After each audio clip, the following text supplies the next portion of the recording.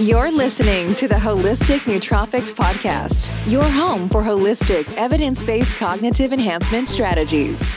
And now your host, Eric Levi. What is going on, everybody? Welcome back to another episode of the Holistic Nootropics Podcast, where we discuss using nootropics, biohacking, and nutrition to help you boost your cognition. My name is Eric, and if it's your first time listening to or watching the podcast, then please remember to subscribe. It's easy to do. You can hit one of those buttons right there in your podcast player or right there below the video in YouTube. If you are enjoying the podcast as we go along, then please head on over to Apple Podcasts, leave the podcast a 5-star review, because that helps us grow the podcast, puts us right there in Apple's algorithm so more and more people can find the podcast and get this valuable information that we are putting out each and every episode. And if you are someone who is interested in finding the best quality supplements and nootropic products on the market today, then head on over to holisticnootropics.com and download a copy of my free supplement buying guide. This is a fully comprehensive guide that will walk you through ingredient by ingredient on how to find the best quality supplements and nootropic products on the market today.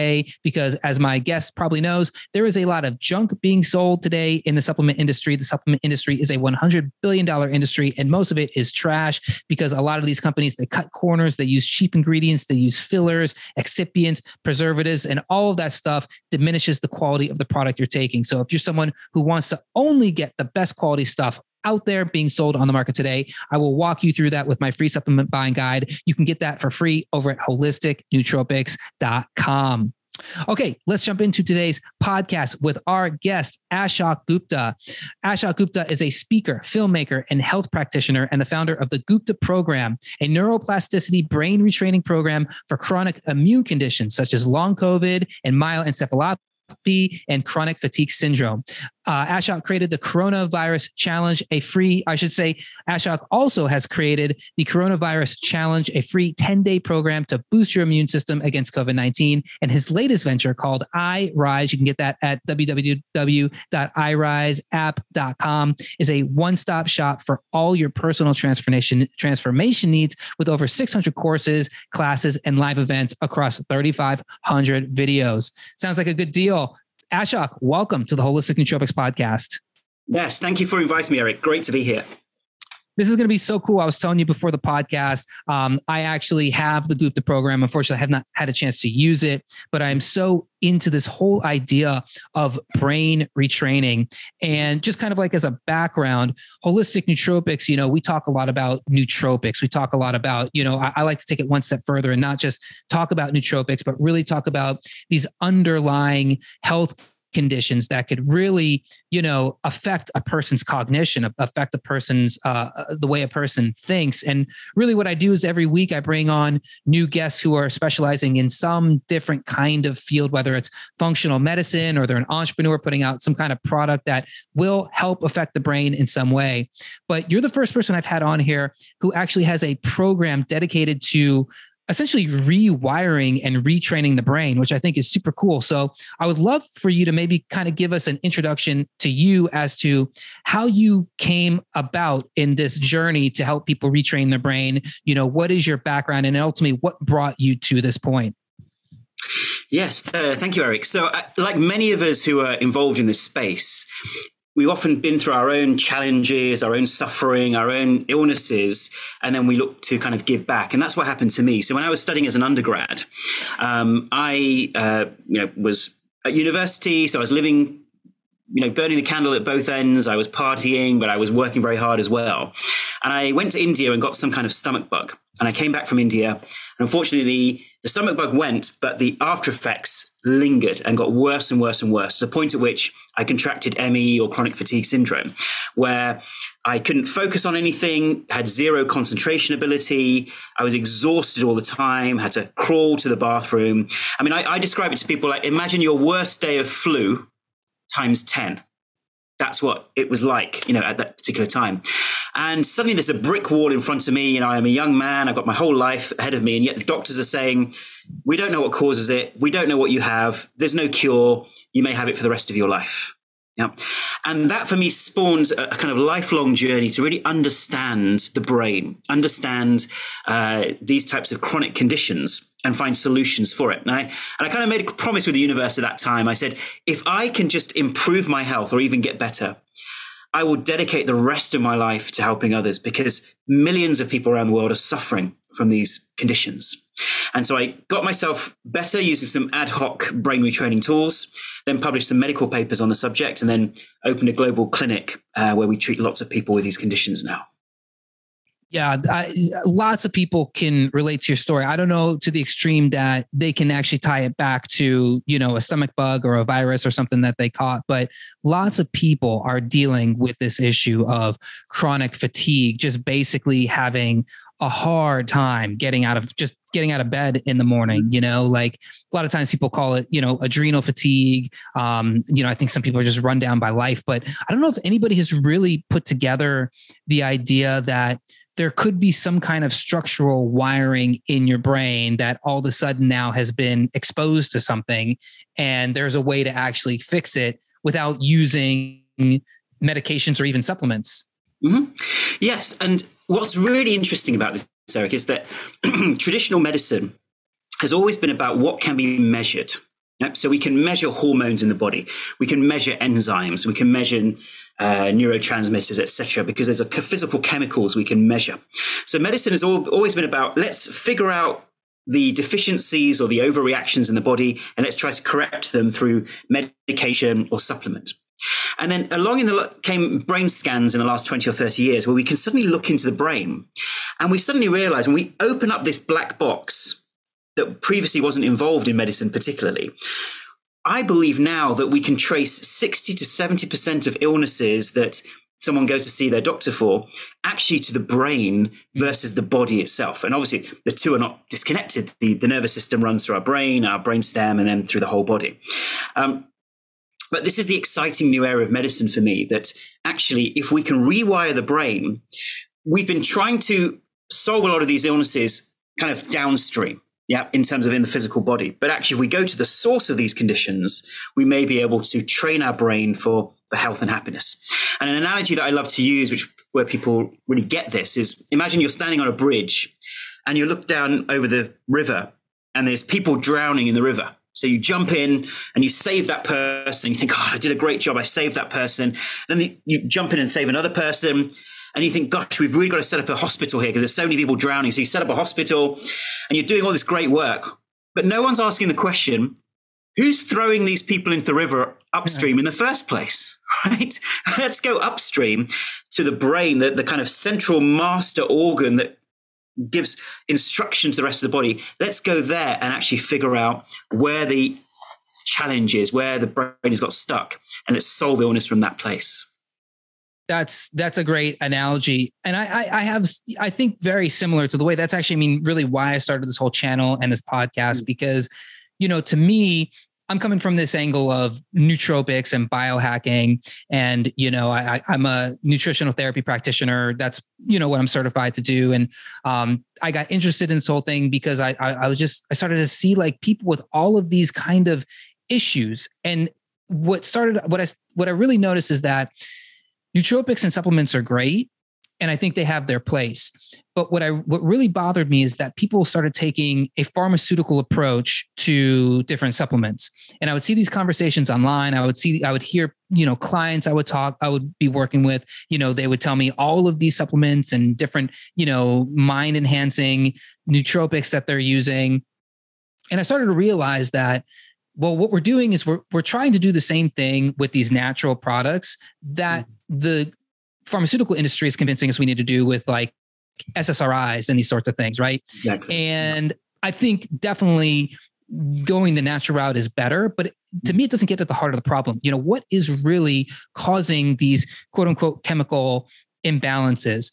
And I think you're right. I think in a lot of situations, it does come back to something that can't be fixed with just a chemical compound, that there is deeper work that needs to be done.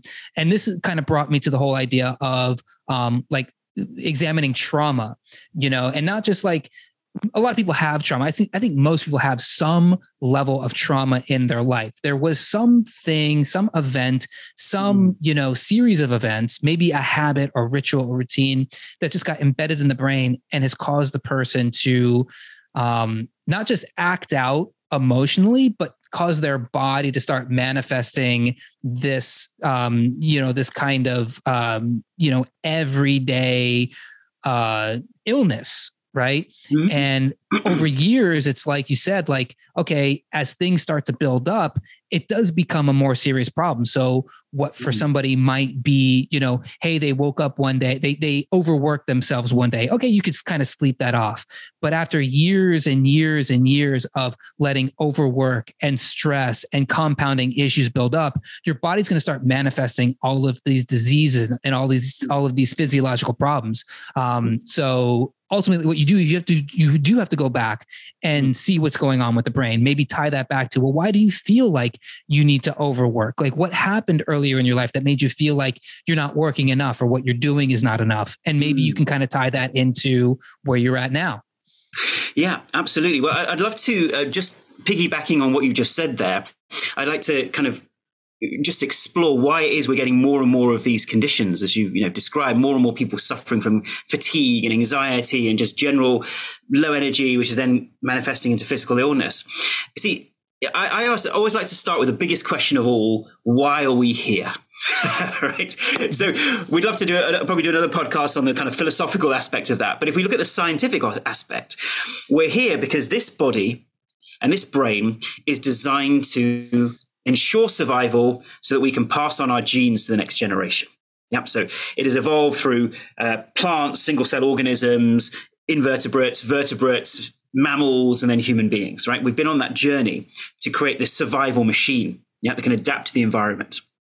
And suddenly in the last 200 to 300 years, what we've done is shifted the evolutionary situation in terms of the way that we live our lives. So suddenly we're not outdoors as much. We're not getting as much sunlight and vitamin D. We are living in boxes, sedentary. Yeah, we are eating foods which actually have a lot of toxins, biotoxins, etc., within them. So we're inflaming our body. We're not sleeping as much as we used to. So all of these things are contributing to what I call a pro-inflammatory bias. Yeah, and that pro-inflammatory bias simply means that our immune system feels under threat from pollution and toxins and all this environment and the stress we live in. So the immune system starts triggering itself unnecessarily in the background. Yeah. And when that happens continually, it starts to drain our energy and drain the rest of the body's resources. Yeah. Mm-hmm. Which is why fatigue is the modern illness, where so many people complain of fatigue. Yeah. Because we live in this pro-inflammatory state. And then what happens is when we combine that with adverse childhood experiences, so that's trauma, abuse, bullying, that primes our nervous system to be even more reactive. So now we've got two reactive systems in the body. Number one is our stress system, our nervous system, fight or flight, which is primed to over-respond to our environment. And then second system is the immune system, which is now over-responding to the environment as well. Yeah, because of this pro-inflammatory bias that we live in. Then along comes a stressor, a real big stressor. Yeah. And that might be a divorce. It might be moving house. It might be some other thing. And that gets combined with some kind of infection. So it might be COVID. It might be flu. It might be a car accident. And suddenly the brain goes into this altered state where it then starts overstimulating our nervous system and overstimulating our immune system. Mm-hmm. So even though the original COVID infection is gone, the flu is gone, the accident isn't here anymore, the pain is gone, the brain errs on the side of caution because the brain is a machine and says, hey, we only just managed to fight off COVID. So let's err on the side of caution. Let's keep stimulating some aspects of the immune system and nervous system just in case that virus is around because we only just managed to survive it in our stressed out state. And that gives us a clue to a lot of these chronic illnesses that even once the original trigger is gone, the body is now stuck in a protective response or overprotective response, which keeps the body in this altered state. And Eric, I don't know if you're a Game of Thrones fan yourself. I'm not. I'm one of the rare people that I've never even seen an episode. Wow. Okay. So let's imagine a fairy tale. Yeah, just a normal fairy tale. So Eric, you are the king of the castle. Okay. And your kingdom spreads far and wide and you have an army and a navy. So the army is the nervous system. The navy is the immune system. And what suddenly happens is there's a drought kingdom. So everything is a lot weaker. So the castle is weaker, the kingdom's weaker, and the army and navy aren't as strong as they normally are. Then in comes an invading army over the hill. And so the army and navy, your army and navy, which are your nervous system and immune system, kick into gear to fight off this invading army. But because they're weak, it takes them a lot longer to fight off this invading army. And they only just manage to fight it off. They fight valiantly. But now they're traumatized because they think, hey, the whole kingdom nearly fell. We were that close to everything just failing. So they come to you, King Eric, and they say, and the army generals and the navy generals say, Eric, we only just survived that. We need all the resources of the kingdom now. We need all the metal, the grain, the wheat. Everything has to be channeled to the army and navy so that we can ensure survival of this kingdom. So suddenly, all the energy you normally had for life is getting channeled into these two systems, which are over-triggering and over-responding. And there's often associated anxiety with that as well, or more stress. And that's what's happening, I think, in a lot of people's bodies in the modern world. We are living in a state of hyper-protection against potential threats in our environment, which could be emotional threats, immunological threats, physiological threats, toxic threats, which is draining the body's energy. And that, in a summary, is, I believe, what is happening for a lot of people. And for some people, it's very mild, just a kind of fatigue, mild burnout, right through to being bedbound. And wherever you are on that spectrum, I believe that by retraining your brain, you can get your full health back.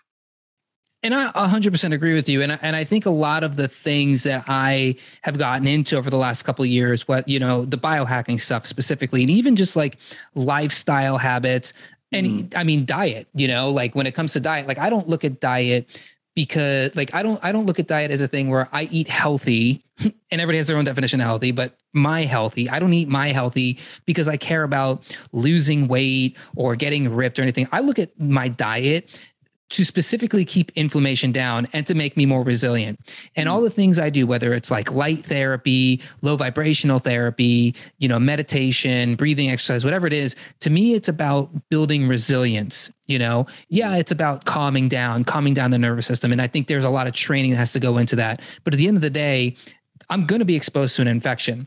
I'm going to be exposed to bacteria. I'm going to be exposed to a virus. And, when you start to dive into the data on like the gut biome and how the biome is tied to the immune system and how that specifically, basically this whole idea of germ theory, where I think we're slowly starting to get away from that because, like you put me and another person who doesn't have the same diet and lifestyle I do, you have us walk around together in the same places at the same times. We just kind of mimic everything we do. I'm not going to get as sick as that other person because I've been specifically training, my body to be more resilient, my gut biome to be strong, eliminating things like leaky gut, which, like you said, then plays into the immune system, which is going to play into inflammation. And now we know that depression and cognitive disorders are directly tied to inflammation. And then, of course, that keeps your nervous system intact. Your HPA axis is kind of running the whole show. So yeah, it's like these things when it comes to trauma, it's like, at the end of the day, when you do have a trauma, when you do have an incident, when you do have to fight off the invading army, how is your body not just going to respond, but then how is it going to react after that whole thing is done? Exactly. And that's the conditioning, the learning. It's like you get the on switch and the switch stays stuck in the on position and doesn't fully switch back off because the system, as you say, is lacking that resilience. It can't just switch on to defensive responses, efficiently deal with a threat, then switch off. It stays stuck in the on position. Yeah. It's, oh man, it's just so, it's so interesting. Like, the way people react to different things like that, where it's like, granted, I have my own issues with like temperament, we all have those moments where we kind of lose it for a little bit, but like, can you come back? Like I hear people talk so much about panic attacks, and I'm just as prone to a panic attack as anybody else. But the thing is like, I think you have to kind of put yourself through it at different times throughout your life. Like, I love when Joe Rogan says things like, you have to do hard things a lot, all the time. For me, granted, like I'm not going out and, doing Brazilian jiu-jitsu at a high level, but like every morning I take a cold shower and I do that cold shower because first of all, there's all kinds of health benefits with it. It's good for, blood sugar. It's good for weight management. It's kind of a natural nootropic where it boosts dopamine and norepinephrine, all that stuff. But the real kind of like high level 30,000 foot view reason I do that every morning is because I go, this is going to suck. This is going to suck so much. This is going to be the shittiest thing I probably do all day, unless I like get hit by a car, hit by a scooter. Like that actually happened to me last week. I got hit by a scooter. But no matter what happens, if I get a bad phone call, if I have a bad interaction with somebody, no matter what happened, this is going to be the shittiest thing I do all day, sitting in a cold shower for 2 or 3 minutes. And when you do that every day, you build up resilience. So when those things that do really suck happen, they're kind of not that bad. And, if somebody starts piling things on my plate, like I was telling you, I'm about to start going to medical school, I'm ready for it. Like I'm ready for that pressure. I went through 2 years of undergrad, plus doing this podcast, plus a business, plus having a kid, plus all these things just constantly getting stacked on my plate. I trained myself for years with these cold showers and meditation, but to really build a resilience in my body so that as the stress comes, my body goes, okay, we put that here, we put that here, we put that here. We don't go, oh my God, so much stuff. What do I do now? Yeah, it's the ability to stay centered in the storm. It's that kind of resilience, isn't it? The ups and downs will come, challenges become your way. But do we lose it or do we stay calm and centered? And that is the real gift, as you say, of meditation, of sleeping well, of exercising, of having a good diet. All of these things can contribute to that kind of inner resilience for sure. And where do you think genetics fit into this? Because, there's all these things with like, for instance, the COMT gene, right? That influences how dopamine is produced. And you have people who have fast COMT genes where they're metabolizing COMT real fast. So they, and I hope I'm saying this right. I'm not a genetics expert, but if they have a fast COMT gene, they're constantly in need of some kind of exciting stimulus. And this is why people start kind of coming to the nootropic side and looking for things like N-acetyl L-tyrosine, or something that's going to really stimulate the production of dopamine. You see it with serotonin, you see it with norepinephrine, the dopamine beta hydroxylase enzyme in the brain. If it's really quick, these people aren't holding on for these happy neurotransmitters for so long. And this can kind of contribute to a lot of anxiety, depression, worry, which might then come back and manifest into some of these more physical conditions you're talking about. So the model that we use is that our genes are not our destiny.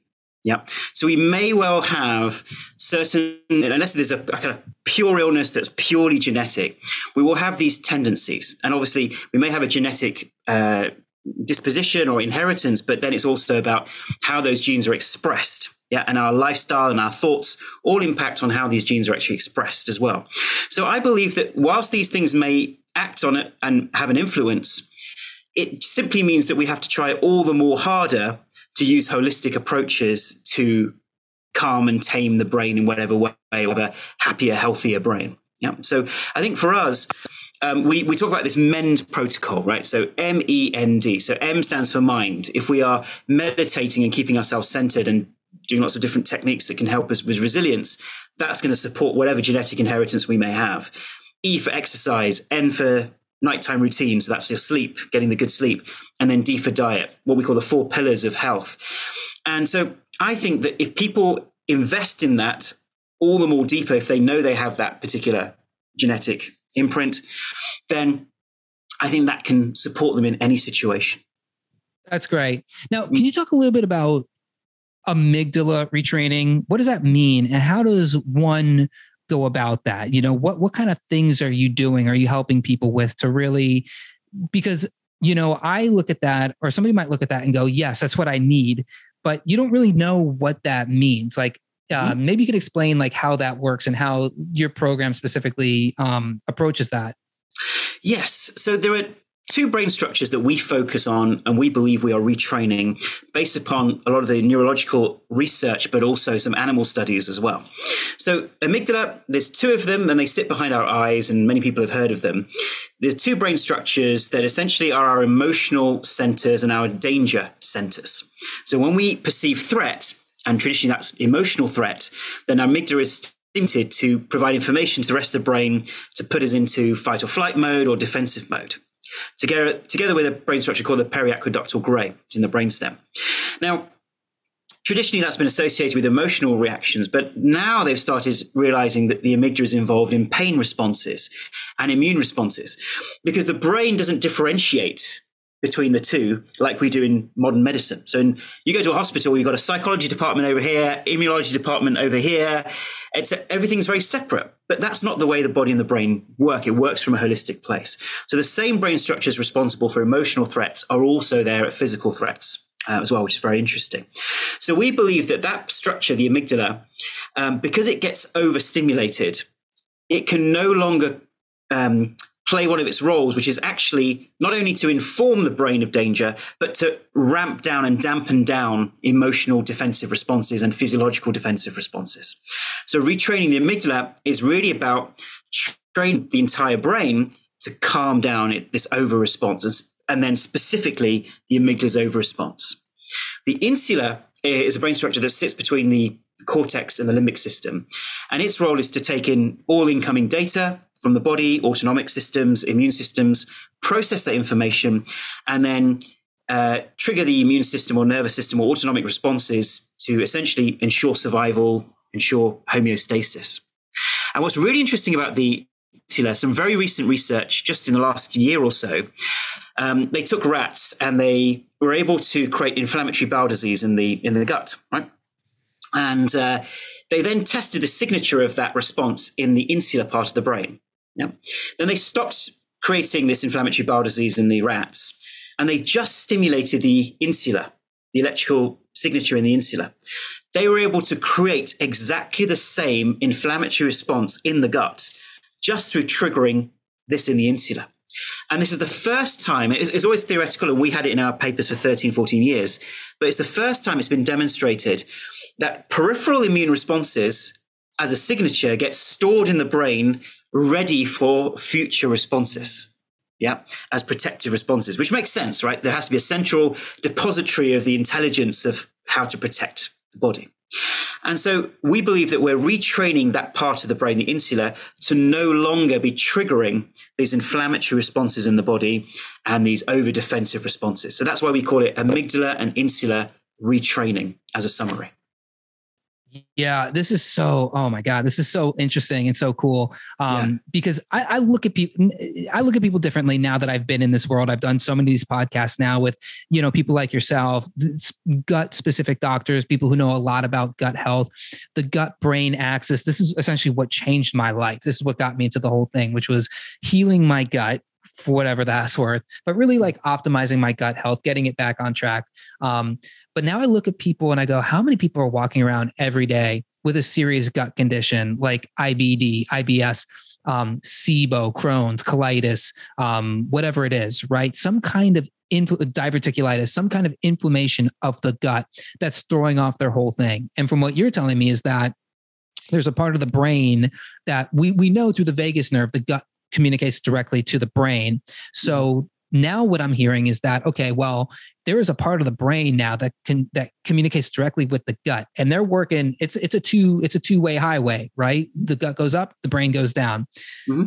There's part of the brain that could be making IBS itself, I look at IBS, I go, well, IBS is because of the diet or because of the lifestyle, because of stress, like we were talking about earlier, toxic food, it's also a lot of people don't make enough hydrochloric acid. So they're not properly breaking down food enough. It goes to the gut, it causes all these problems, dysbiosis, right? So I always looked at it like the gut is what is making the brain. But what you're saying is, well, you have found through your research that the brain is also making the gut. Yes. And this is where the holistic approach comes in, because the two are playing a game of tennis. Mm-hmm. Yeah. So what happens is the gut, for, let's say, bad foods, toxins, etc., has a maladaptive response and is then triggering this inflammation and informing the brain that something is wrong. It may even be triggering inflammation throughout the body and even into the brain, which then tells the brain that something is wrong in the gut, and therefore it needs to trigger and store that inflammatory response and trigger more of that inflammatory response in the gut. The gut then receives that information, and you can see a game of tennis starts going on where the brain and the gut are constantly hitting the ball harder and harder, trying to defend the system from whatever threats it perceives. And what I'm saying is that the holistic approach is we do both. We actually have an anti-inflammatory diet and all the anti-inflammatory supplements that can support healing in the gut, and at the same time train the brain. Because what I see time and time again, and I don't know if you've seen this in your practice, is you can use all kinds of brilliant things to heal the gut. And someone goes away and says, hey, I've healed my SIBO, I've healed this, I feel great, everything's good. But the moment they have another stressful situation in their lives, bang, it comes back. And the things that they were doing before no longer seem to have such an impact. And that can be very puzzling for nutritionists and naturopaths. And the reason is that there's an interaction going on. When you heal the gut, the messaging goes to the brain that, hey, things are better now. You don't need to keep kicking off this response. So the brain says, okay, I don't need to kick off the response. It then heals the gut. So it's not just through the mechanism of the physical healing in the guts level. It's the communication that then goes up to the brain. Now that what happens is when a new stressful situation comes, the brain then re-stimulates those immune responses and stress responses even more than it did before, causing that chain reaction and that interaction. And therefore, the holistic approach is let's heal the gut, but also let's train the brain to be calm, more centered, and not have these over-responses environment. Oh man, that is so wicked. It's so wicked the way that the brain and the gut work with each other. I was listening to this podcast, the Peter Attia. I don't know if you know this guy. One of the biggest health podcasts on iTunes. And he had this doctor on recently, the guy who wrote, I don't know his name, but he wrote the book, The Second Brain, and it's all about the gut. And the gut is considered outside the body. So the gut is like its own organ that is not even actually technically a part of your body. And of course, we know like it's home to the microbiome. It hosts trillions of bacteria cells. And we're just barely starting to understand these bacteria cells. But they've done this research where because the gut actually has these neurons on it, that he said they did these studies with these rats and they removed the brain and they only kept the gut, and the brain or the gut was able to actually control like different motor responses within the organism. I might not be saying that correctly, but the idea was basically that the gut is a brain. It like we don't realize it, but it is a brain. So when you say there is a tennis match going on between the gut and the brain, they're both equally controlling so much of what you do, especially when you consider the fact that most of your serotonin, dopamine, and acetylcholine is made, and GABA is made in your gut. I almost feel like the gut is probably running more of the show than the brain is in a way. Yeah. I mean, that's the interesting thing for research, isn't it? To kind of understand, where is the action, as it were, in terms of where is the core conditioning. And what I find really interesting is I have lots of patients have this similar response where, let's say we're in our normal environment, we're stressed, we're working hard, right? Our gut's more sensitive, right? And we find that, you can't eat bad foods as much, or, you have more of reactivity to the environment around you. And then suddenly you go on holiday, right? And you're stress-free. Suddenly you can eat all kinds of rubbish, right? Drink all kinds of nonsense. And you feel perfectly healthy and loads of energy and whatever, because what's happening is, stress and overstimulation of the nervous system, I believe, makes your gut more sensitive and more prone to be more reactive to what's being put in there, essentially. When you calm the overall reactivity of the brain and you are more in a calm, centered state, the resilience naturally goes up and naturally is stronger, and you have less of an inflammatory response. And I believe the modern disease is that in the brain, our stress systems have got wired together with our immune systems. So we know that neurons that fire together wire together.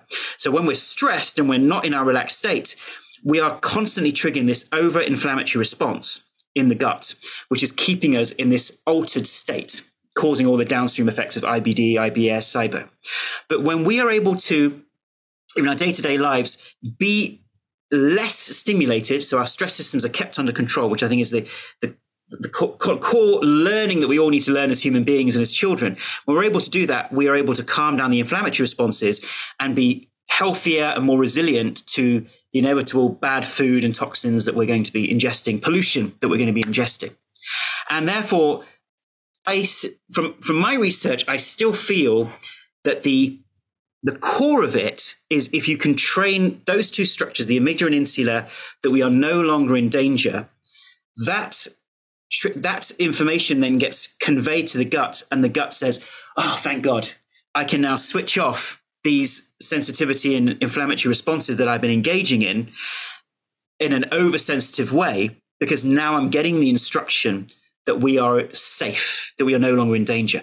And that's also why I believe that people who have ACEs, adverse childhood experiences, they are 3 to 4 times more likely to get chronic conditions when they're older than people who've never had an ACE. Mm-hmm.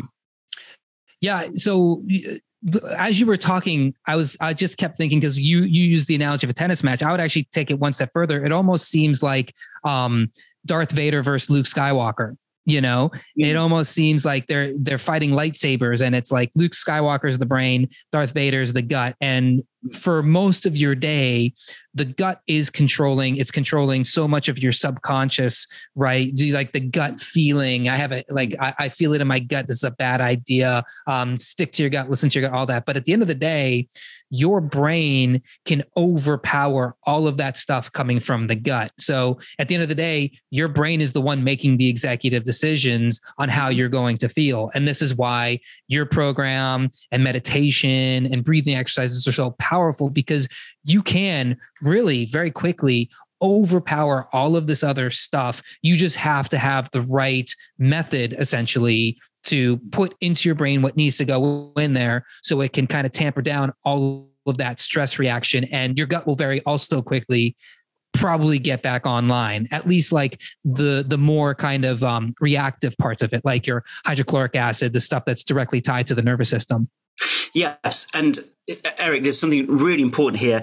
The reason why our gut is more prone to reactivity and sensitivity is because it's the main organ that ingests extraneous material. Yeah. So our skin still has we still have the pores, we have a certain level of protection, but the gut is literally taking in things that could be dangerous in our environment. And therefore, the gut has to have that extra layer of sensitivity and protection, because one false move or one protective mechanism that's not triggered to fight off a toxin you've ingested in your gut could be the difference between life or death. So the gut is pre-programmed for sensitivity and defensiveness. And because we live in this pro-inflammatory environment, as I said, pollution being a big thing, the toxins in food, it's now being constantly defensively triggered. Mm-hmm. Yeah. Yeah. Oh man, we could go on about that, because I think the gut is just, it's such an interesting topic, and you seem to know a lot about it. But I do want to kind of bring back the brain and this other interesting concept that you work with, which is neuroplasticity. I love the idea of neuroplasticity. I love the idea that our brains are plastic, and we can always learn new things. But it's harder as you get older. It's like, it seems to be much more difficult as you become, like when you're younger, it's like you just get a bunch of stuff thrown at you and you kind of pick and choose and you kind of bounce around to different things. But as you're older and you've built in these habits and these routines and these rituals, it gets harder and harder to break, but it can be done. So let's talk a little bit about neuroplasticity and how you approach that with your program. Sure. So neuroplasticity, as you say, is this idea that our brains are much more flexible and rewirable than previously thought. So we used to think, right, you have your first 5 or 10 years of life that determines, your bodily reactions, your personality, etc. And then after that, it's pretty much fixed and there's not much you can do about it. But recent studies have shown that actually our brain is constantly rewiring itself, and it's much more flexible and pliable if we can find the right key to the right lock to unlock these kind of secrets. So in our program, we've spent the last 20 years refining these techniques, and they are techniques of change. So they're quite agnostic techniques in the sense the Gupta program doesn't care what it is you're trying to change. It just gives you the tools and the strategies to be able to shift something. And so what we're talking about shifting here are survival instincts. So we believe that ME, fibromyalgia, mold illness, and long COVID, they are programmed defense mechanisms, protection mechanisms, probably in the insula. And so we've devised a way in which Normally, these are not within our control, but actually through regular retraining, training the brain to recognize those danger signals that are coming even from the gut or the body, recognize them and retrain them again and again and again through repetition. Eventually, the brain gets the message that we're no longer in danger and switches off the fight or flight responses and the immune responses. And this is very different to existing cognitive behavioral therapy or other types of therapies. And the way we describe it is learning to drive a car. Right, so in your first driving lesson, if it was a cognitive approach or even cognitive behavioral, you'd be thinking, right, I'm not going to have any negative thoughts about this. I'm going to focus on the positive. I'm going to be able to do this, etc. But that's not going to help you learn to drive the car. What you actually need to do is train your nervous system through repetition. So you move the steering wheel, the gear shift, as you guys say, the gas, the brake pedal, and you've got to train yourself till eventually you can drive a car whilst eating a sandwich and listening to music and daydreaming, because it's all become automated in your unconscious system. So in the same way, this overreactivity has got programmed into the unconscious brain as the right thing to do. We now need to detrain it from that response and instead inform the brain that we're not in the state of having COVID or having that accident. We are now safe and we can switch off these survival instincts and survival responses. And that can go anything from physical illnesses, which is what we specialize in, right through to trauma, right through to anxiety, right through to phobias. People can use this program for a whole range of different things. And what's really interesting is we weren't even aware of this, but people with Alzheimer's and people with MS have been using our program, and anecdotally, they've been reversing their symptoms, which has been absolutely fascinating to me. Wow. So in autoimmune conditions, it may be a similar thing. You go through a stressful period in your life, your brain makes a decision to start using the immune system to attack certain parts of your body. And then it becomes neurodegenerative or degenerative in general. How can we train the brain to no longer be in that state of hypervigilance and overstimulation, telling it we're no longer in danger? And that's what people have been using it for, these neurodegenerative diseases as well. And I find it so interesting that you kind of put mold and long COVID in there, because, you know, you think of long COVID and you think like, okay, I had COVID. And now I think most people think long COVID is this thing where it's like, well, COVID's just hanging around in the body and it's causing these problems. And the same thing with mold, you know, it's like, cause I've had many conversations about mold. I've dove into, I'm not a mold expert by any means, but it sounds like mold is a thing too, where it's like, as long as you're constantly exposed to mold, your body's going to react in this way to fight the mold. But it almost sounds like what you're saying is you had COVID, your body, through these different mechanisms in your brain that work within the, that work alongside the immune system, said, well, now we know how to fight COVID, but we're not going to forget how to fight COVID. In fact, we're going to fight COVID every single day, even though COVID is gone. Mm-hmm. It's almost like PTSD your brain has, where it's like, I have to fight COVID every day and the COVID's gone. And what you're saying is that your program is going to teach your brain to say, hey, little buddy, come on over here. COVID's not here anymore. We can relax. We can sit down. We could have some tea. We could chill. We could watch Two and a Half Men, yeah. And we could relax because COVID's not here. We don't got to do that anymore. And the brain just wants to continually fight COVID. Exactly. Well, as a Brit, I definitely want to have a cup of tea with my amygdala for sure. Yeah. But I think you've hit the nail on the head there, Eric, that there's a precedent for this type of response, which is PTSD. Now, PTSD can occur in the presence of, let's say, someone being in a war zone. As far as your brain and body is concerned, fighting off COVID is like being in a war zone. It's even more threatening because you've got this pathogen in your body attacking you, essentially, right? So what happens is it fights it off, but in 10 to 20% of patients, the response is so intense, even if you have mild symptoms, the brain makes a decision in that moment that I need to overprotect, err on the side of caution, because the brain cares more about your survival than your well-being. The brain says, okay, what's the big deal overstimulating the immune system? As long as we survive, that's what matters. We can still make babies and pass on our genes to the next generation if we have an overstimulated immune system, but that means we survive. And the other precedent for this, which is really interesting, is if you look at COVID, people are not dying of COVID. People are dying from the body's own over-inflammatory response in response to COVID. So it shows you the precedent there that, once again, these pathogens come into our body, but how our body responds to it is the key factor which even ensures our survival or our well-being. So we can actually see either the body over responds to COVID, causes an over-inflammatory response, and people pass away from that. They can no longer breathe. Or even once the COVID is gone, the body stays in this hyperactive state. And where mold fits in neurology and neurobiology, we talk about this idea of differential activation. A beautiful phrase. Differential activation. Essentially what it means is one day you were stressed, you encountered a place which had loads of mold. We'll call that 100% mold. And your body naturally created a defensive allergic response to that mold because there are mold spores coming into your body. That's dangerous. The brain in that moment, and I believe we're all exposed to that at some point in our lives. But for 5% of people or 10% of people, whatever it is, the brain creates this differential activation response, which essentially says, I need to defend against mold because, phew, that was close. So now if I detect 5% of the mold I previously experienced, I must create a defensive response. And that's what differential activation is activating the same defensive system, but to a much smaller stimulus. And that's then what's happening in mold illness, food sensitivities, electrical sensitivities. The nervous system gets trained to over-respond to ensure survival. Very, very kind of simple. And that's what I believe is the link with mold illness. Now, the difference between long COVID and mold illness is the long COVID, the stimulus is symptoms in the body.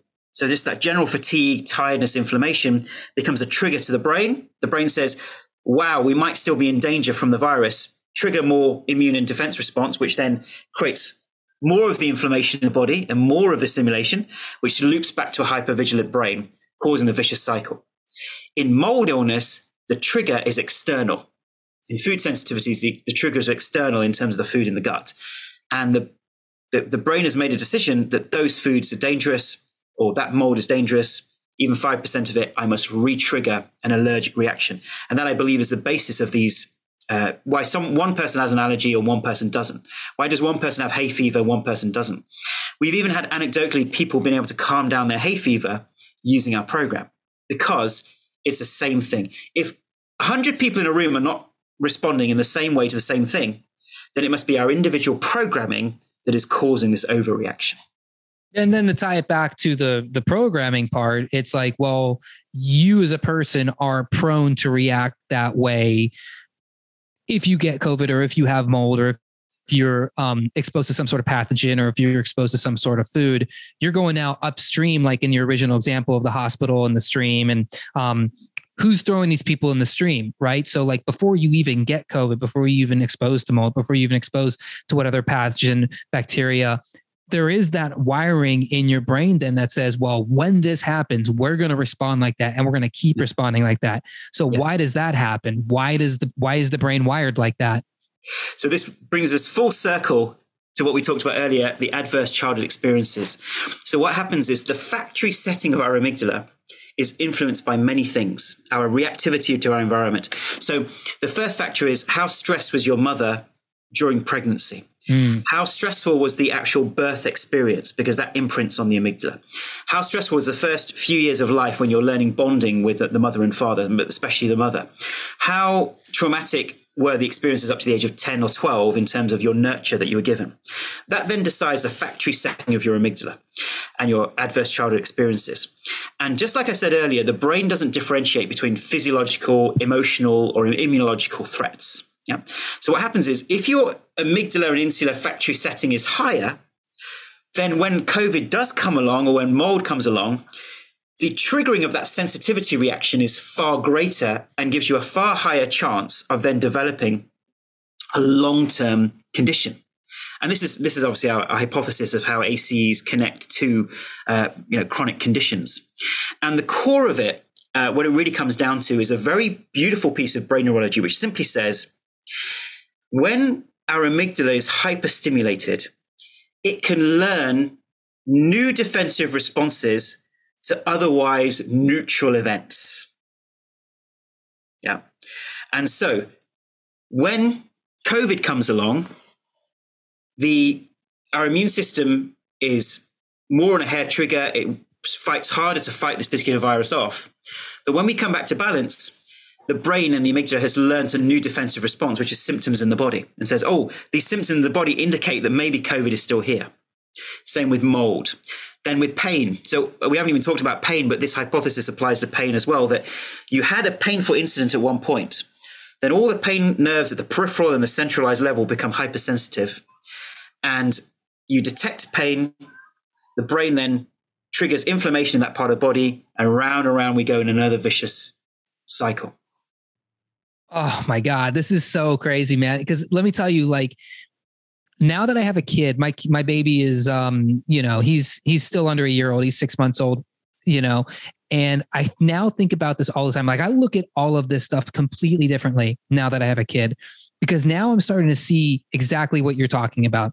I'm starting to see where these issues in people come from, because you have to be so precise with every little thing with a kid. I mean, you're talking about from the way you hold the kid, to the people you keep them around, to the things you feed them, to the way you pick them up, you put them down. Some people, I mean, I wouldn't say I'm a perfect parent by any means. I'm still learning. It's a very difficult process, but I'm starting to figure out, like, okay, you have to treat this on like a level 11 out of 10, as far as how gentle you're going to be with a baby, because any wrong thing, you never know like where that can go, like what you could damage, what you could break, what you could expose the kid to. And I look at now people differently. Like, again, I hear Joe Rogan say like adults are just babies that grew up. And I kind of look at the same thing, because I see the ways that a lot of parents are with their kids. And I just look at like the formula that's out there, the things they put into child formula. And, even breastfeeding moms who have a very bad diet or who have bad habits, like they smoke, they drink, the baby's taking all that in. I read this book all about like phthalates and plastics, that's heavy in people's diets. The baby takes that in through the breast milk. Glyphosate, that goes into the baby's breast milk. The mold exposure, that goes into the baby's breast. So you're talking about infants getting exposed to all of these hardcore chemicals, which is going to physiologically affect their body, their immune system, et cetera, their hormone, their endocrine system. But then, man, let me give you this example. So we live right by the beach, as you can tell from the Zoom call. We live right by the beach, and we go to the beach this one day. We didn't bring our baby out with us because we were kind of nervous. Like, how do we bring a baby to the beach? Well, there's this girl. She's a young girl. She could be any older than 25. She's got a baby. She's with her friends. The baby's in a car seat on the beach, very close to the water, by the way, like not like upshore on the beach, but like pretty close to the water, closer than I would ever put my baby. And it was in a car seat. The mom was drinking. She was drinking cocktails. She's in the water with her friends. The baby is by itself in the car seat next to a stereo that is blasting at like a 10. And the baby's right here. The stereo is right here. So all I could think is like, what is going on in that baby's brain, immune system, the whole body? And this isn't the first time that's happened. This is probably a thing that's normal for the baby. The baby probably grows up in a house where there's just a lot of loud volume music, maybe screaming. If you put a baby around screaming parents scream all the time, parents fight. The baby's internalizing that all the time. And like you said, you talk about adverse childhood events. It could just be the way the baby was raised. You put in some crappy formula, you put in some crappy breast milk, you put in maybe a little shaking here and there. Maybe, you're driving in the car and the baby's not tied in, strapped in all the way. Their neck's kind of jiggling around a lot. You're talking about like low level brain damage. Yeah. When you start to grow up and then you start getting exposed to these different stimuli, you better believe there's going to be some kind of adverse reactions in the body that are now affecting you as an adult, leading to your IBD, leading to maybe some other, worse traumatic condition. So sure. I think about this all the time now. Absolutely. And I think the good news is that there are things that can offset it, obviously, as well. And I'm not a child rearing expert, but certainly, there's evidence around holding, obviously a baby skin to skin, making it feel loved, etc., which can offset some of the impacts that it may have on the amygdala. So if a child feels regularly nurtured, looked after, loved, it can offset some of the damaging aspects of this. And then something else controversial that I'm going to say, I don't know how controversial this is, but certainly from my research, exposing children and babies to screens, so the iPad, etc., has a massive impact on their brain structure that will be with them for life, their dopamine systems, etc. So I'd really encourage parents to hold off for as long as possible when it comes to screens, especially with babies. And, you know, for what it's worth, The Who, for all of their faults, actually states that you're not supposed to let a child see a screen until they're 2 years old. Yeah. So, you know, whatever you think about The Who, I have my own thoughts about them, but I do 100% agree with that. It's very difficult nowadays to keep your baby 100% away from a screen, but like I'm talking like 95 to 99% of the time. Yeah. I'm very, very hardcore with that. You know, like there's times with my baby where, you know, my parents, they're in the States, I'm in Puerto Rico, they want to see the baby, and I'll have them in front of the screen for like a couple minutes, whatever. And even I feel really bad about that, but I haven't watched TV in my house with the baby because I don't want him seeing the screen. I try not to keep him around the computer. It's so difficult, but I don't know what the mechanism is. All I know is that instinctually, I don't think it can be good when a child is exposed to that much screen time, just for their eye health alone. But then there's many mechanisms. So I think there's the eye health. There's also kind of physical coordination. So normally babies are playing with physical things to hand-eye coordination and the physiological aspects of the body, whereas just staring at a screen no longer employs that. And then thirdly, I think, and most importantly, is stimulation. So when a baby sees a screen, the level of stimulation is always going to be far higher than normal life, right? That's why teenagers love to stare at their screens, because talking to their parents or doing anything in life is not as interesting. It's not as stimulating. And so the brain's dopamine system becomes overstimulated and therefore underperforms. So as they get older in life, it becomes harder and harder to motivate, to do this. And they're seeing this now in brain scans as well. So I think absolutely it's an important part of a contributing factor to what we're seeing in terms of modern stress levels. And I see it in terms of, since we started having social media on our mobile phones, you see the graph of that, and then you see the graph of anxiety, depression, etc. They go up exactly at the same time. And that is because our nervous system isn't getting any rest anymore. So before, look, if we want to go on social media, we have to boot up our laptop or whatever, and it'd take time. So we would have less engagement with screens. But now the engagement with screens is pretty much, all throughout the day. The nervous system never gets a rest. We never get to have downtime. We never process our emotions, because the moment we have a difficult emotion, we use screens as a distraction.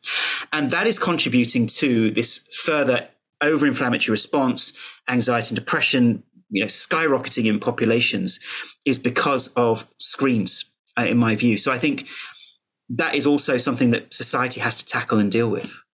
And I think it's the content on the screen itself, like if you're watching a horror movie, for instance, your body is going to physically react in a certain way. I would even say, like with the social media thing, I think there's just so much keeping up with the Joneses going on these social media things.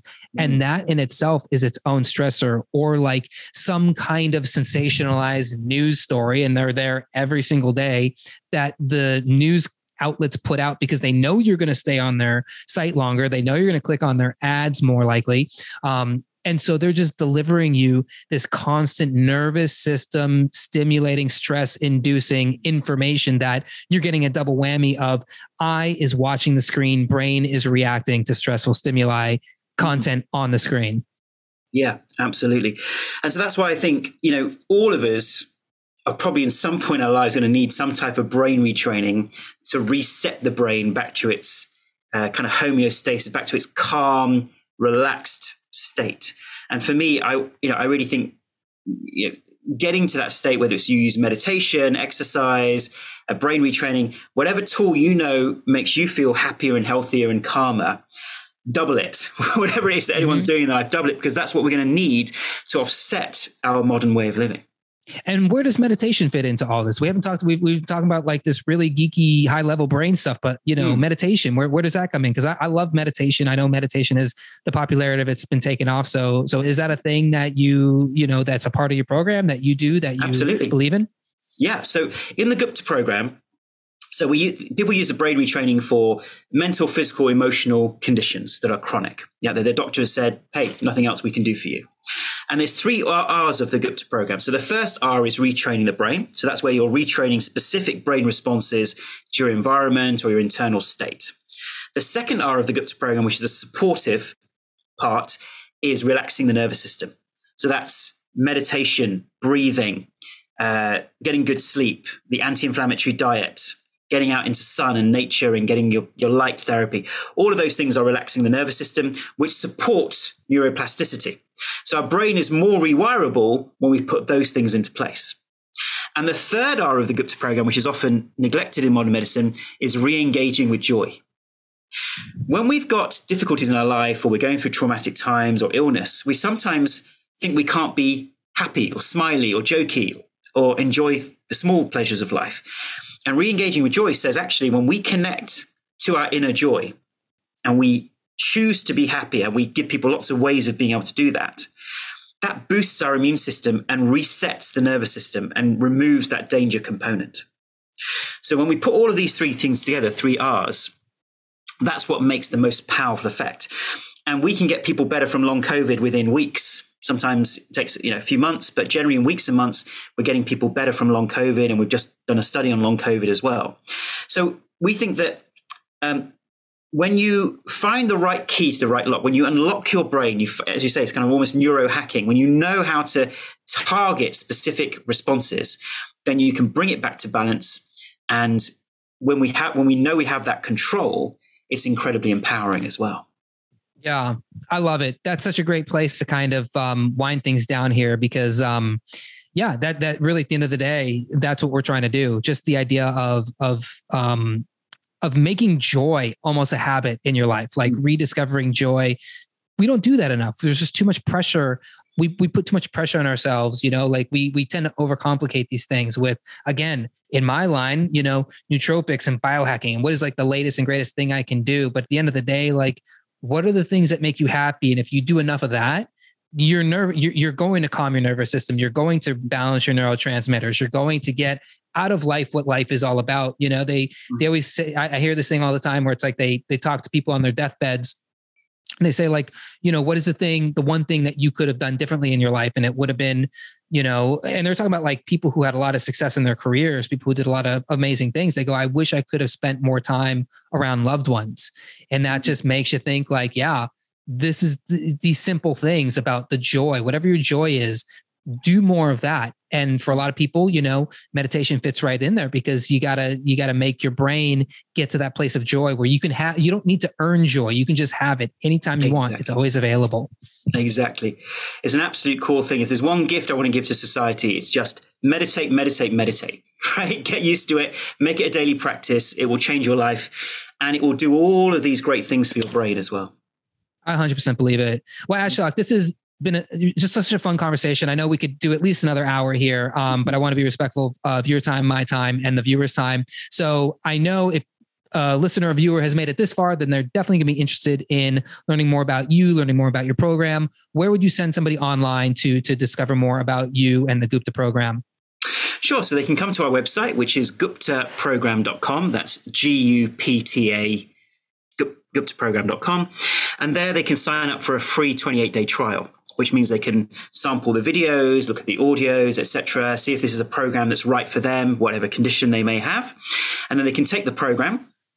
And it's a 1 year, it's a minimum 6-month program in terms of us not being complacent, because some people get better within weeks, but we say, look, keep going, don't get complacent. And until we have the large scale phase 3 trials, we offer a 1 year money back guarantee on the entire treatment protocol. So we do already have randomized controlled trials, which have been smaller pilot studies showing that the program is effective for ME/CFS, fibromyalgia, and long COVID. But we are, until we get phase 3 trials with hundreds of patients, we offer that 1 year money back guarantee. So people have got nothing to lose by giving it a go and see how it can help. Yeah, you got nothing to lose. So try it. If you got some extra time, I mean, just spend a couple minutes a day watching these videos, going through it. Like I said, if you've made it this far in the program, then you probably know there's going to be some kind of value you're going to get out of it. So use some of your time for some self, wellness, some self-treatment.